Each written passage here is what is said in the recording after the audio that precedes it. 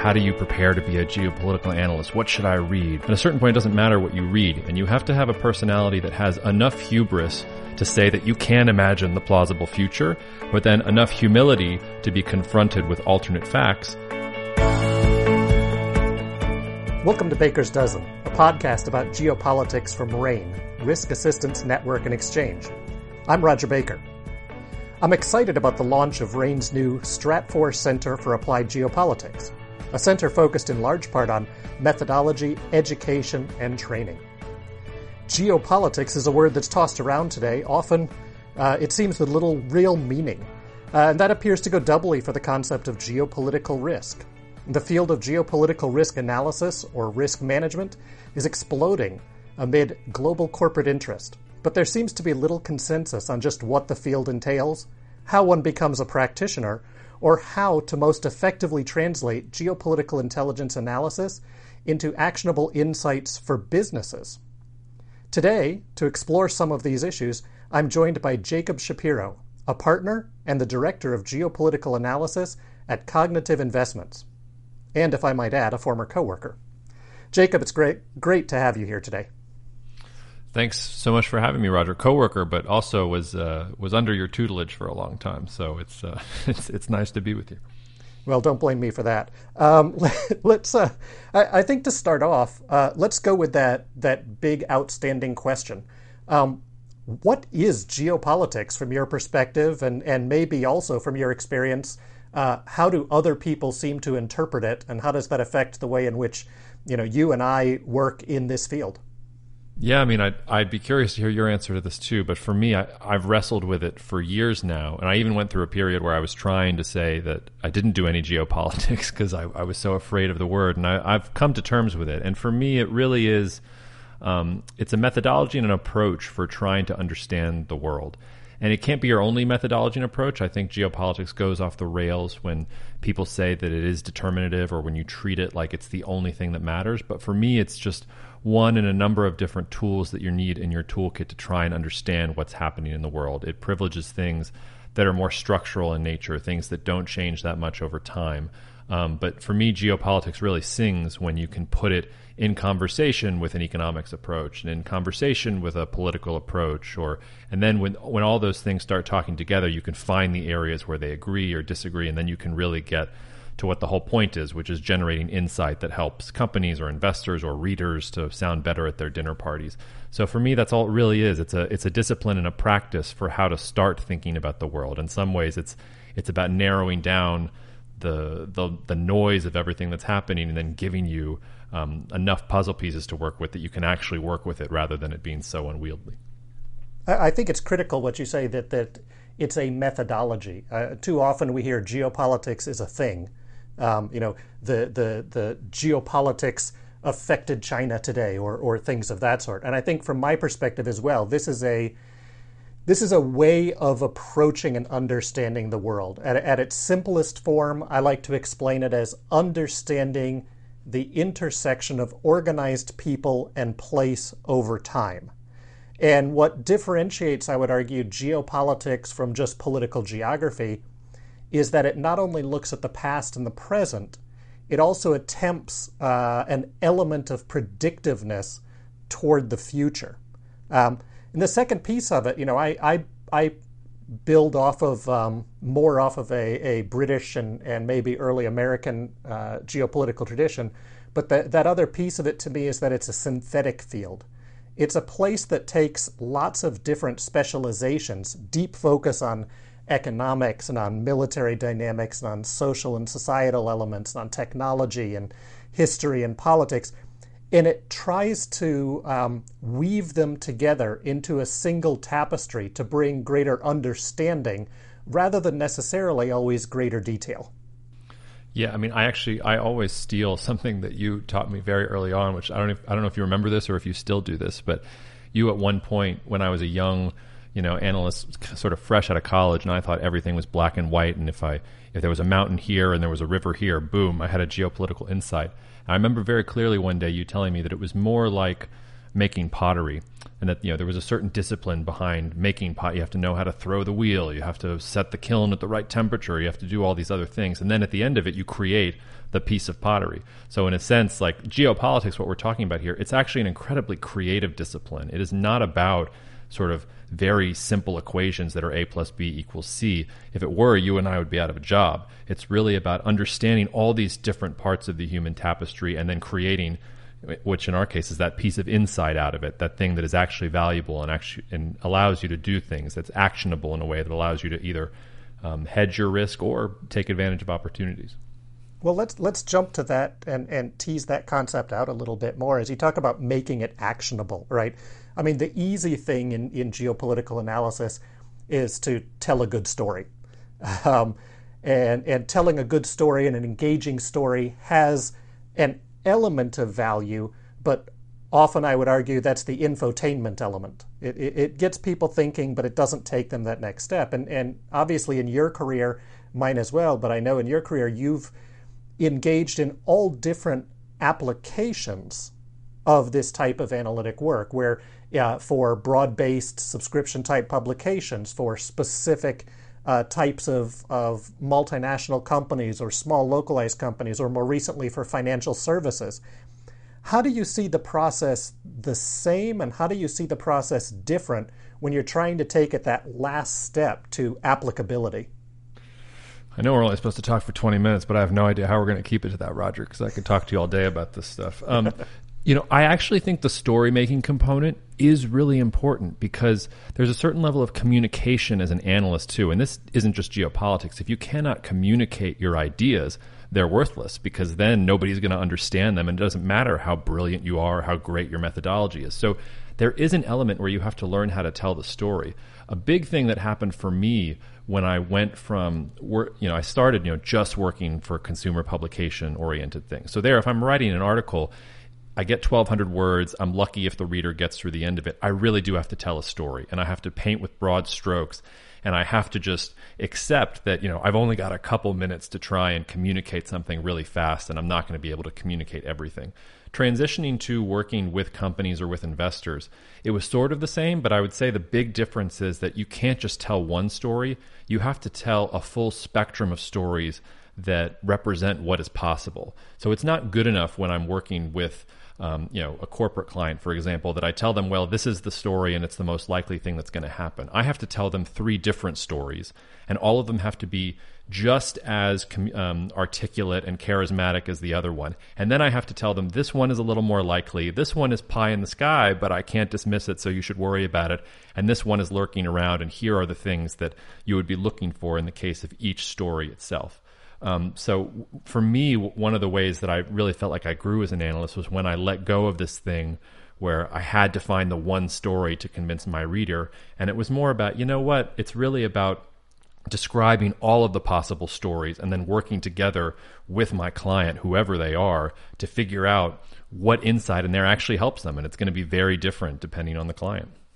Yeah, and I would say we refer to it now as the plausible futures. The possible futures is too big. And I try to narrow it down to the plausible. But I think that I went through a similar pattern as you, from the, no, I need to tell you what will be, to recognizing the value in telling what are the 3 or 4 or 5 most likely paths. And then also, though, using that to tease out and really explain why are those the paths, right? To identify what are the drivers of each, what are the assumptions that I am making from historical analogy, from economic analysis, from political research. What are those assumptions, and how confident am I in each of those sub-assumptions? And then how do those weave together? Do I have a internally cohesive, for lack of a better word, narrative about the future? And what happens if one of those assumptions turns out to be wrong? And that's where, for me, then I start breaking into those alternate scenarios. For some of the customers that I've engaged with, that scenario process in and of itself is probably the most significant part rather than the outcome of the process. because looking at applicability, it then gets them to think about what would it mean for my company, my organization, my investments if scenario A, scenario B, scenario C occurred. What are my risk mitigation or opportunity strategies? And then the final piece, which is often the most complicated, what are the indicators that I'm going to start laying out that helps me to see before the crisis breaks what's happening? Yeah, and this also goes back to something you said at the beginning about people, asking, and I get this question all the time too. How do you prepare to be a geopolitical analyst? What should I read? What are the things that I must know in order to get into this field? And it's weird. I think you and I both have this personality type to where at a certain point, it doesn't matter what you read. You have to have a certain type of personality, and you have to have a personality that has enough hubris to say that you can imagine the plausible future, but then enough humility to be confronted with alternate facts and say, oh, well, apparently that thing that I was just so strongly sure of, I'm going to have to change my mind. A good example of this is when I first started working with Cognitive Investments, before I joined them as a partner, and I was just kind of, we were on a contract basis. They were asking me what I thought about Turkey from a macro context. And I wanted to impress them because it was one of my first real projects for them. So I had this beautiful tapestry, to steal your words, of here's what Erdogan's doing, and here's the geopolitics of Turkey, and here's the history, and here's the long-term fundamentals, and here's why you should never invest in Turkey, and you should short the Turkish lira right now. And I was really proud of the piece. And they all read it, and they said, this was so great, Jacob. We've decided based on your narrative that we're actually going to go long Turkey. We like that there's something in here. We think that people are too negative on Turkey, and you've showed us kind of the path forward. So thanks for that. And I stopped in my tracks because I was thinking I was arguing this brilliant thing the wrong way. But what I had actually done was I had given them an insight, and they were able to use it for themselves in their own context, and they made good money off the investment. So it's that there's a certain degree of humility that has to go alongside the hubris to do the things that we're talking about here. And in some ways, I've always found that's the hardest part of training analysts. It's not about go read McKinder. Anybody can go read McKinder. It's about, can you actually live within the constraints of geopolitics? And can you live within the constraints of this discipline and this practice? Right. And when we talk about those constraints, sometimes people will overdo them, sometimes underdo them. But I think, one of the important things on geopolitics to me is that it emphasizes, we've developed the 7 pillars of geopolitics, but if I were to narrow it down to the 3 most important fundamental components, one is place, right? Place has always influenced and continues to influence toward the future.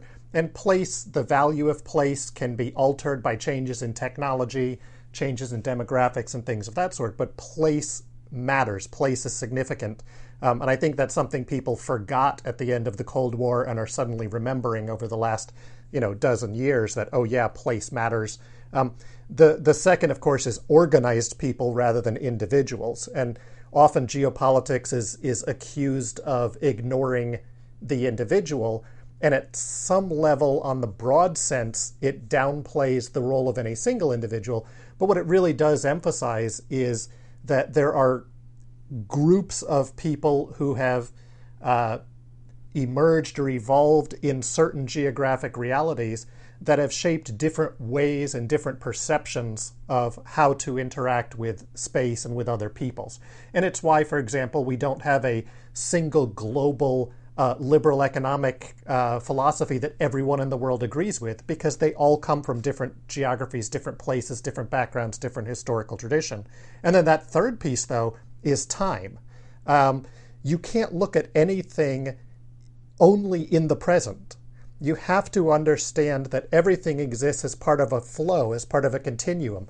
What came before, what's going to go after, and how do we look at the interaction between those?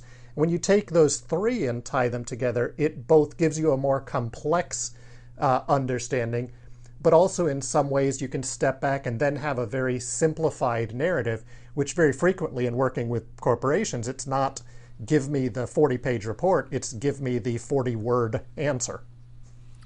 Yeah, although I wonder, I would throw a question back at you, which is, how has the role of the individual evolved in your own thinking? Because for me, most of the time, the individual still doesn't matter, the individual leader I'm talking about here.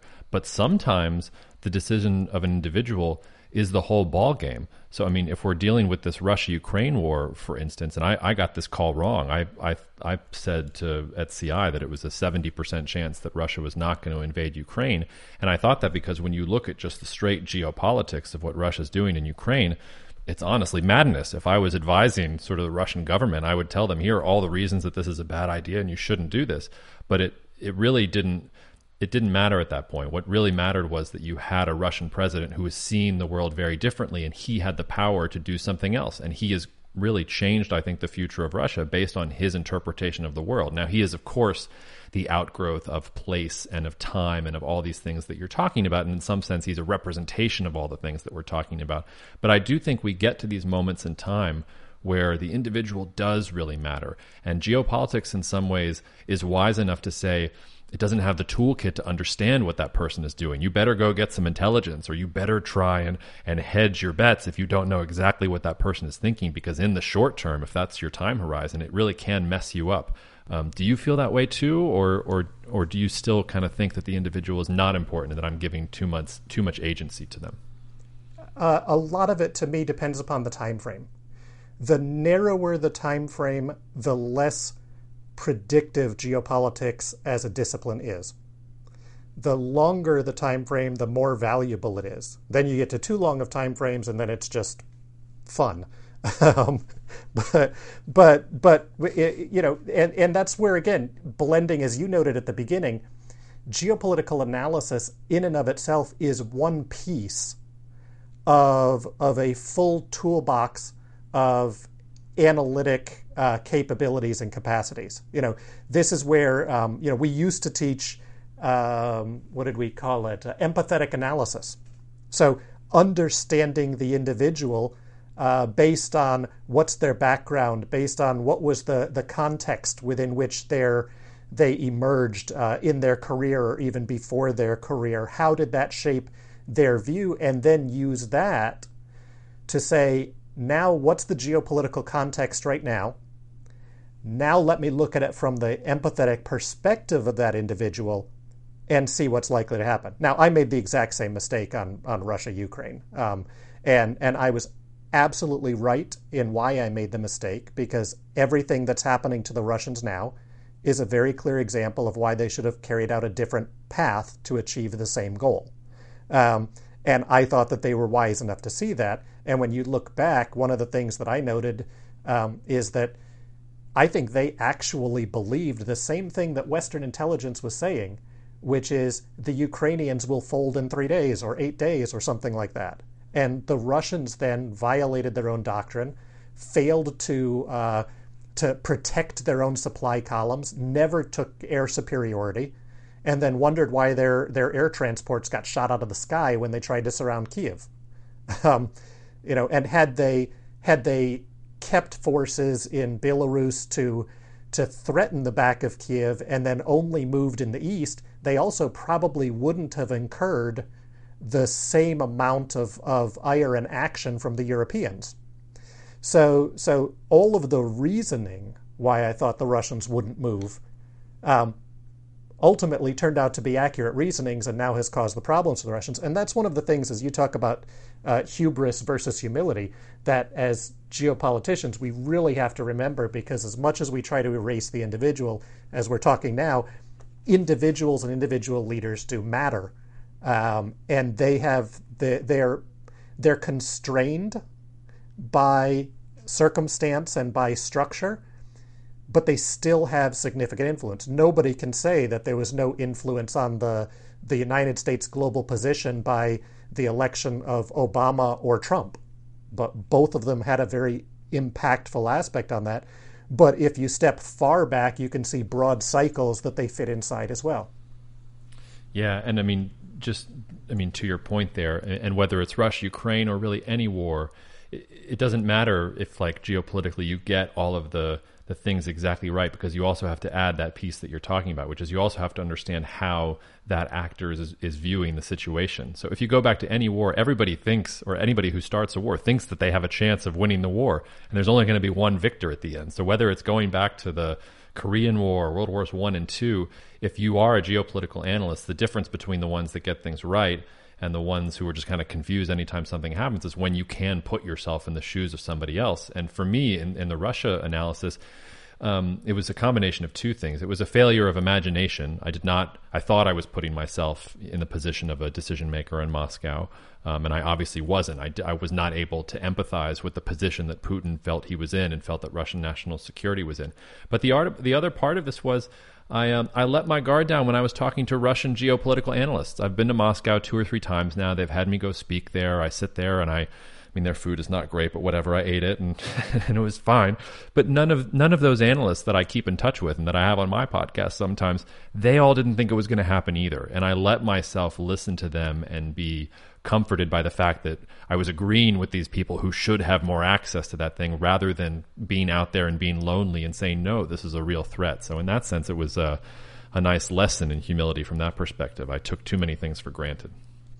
And I think that's another sort of useful thing to keep in mind from the concept of geopolitical analysis. It's let the events and the space speak for itself rather than be drawn into groupthink and consensus. Now, that's also a warning for any type of international analysis or analysis, right? These are very standard tools and warnings out of intelligence analysis.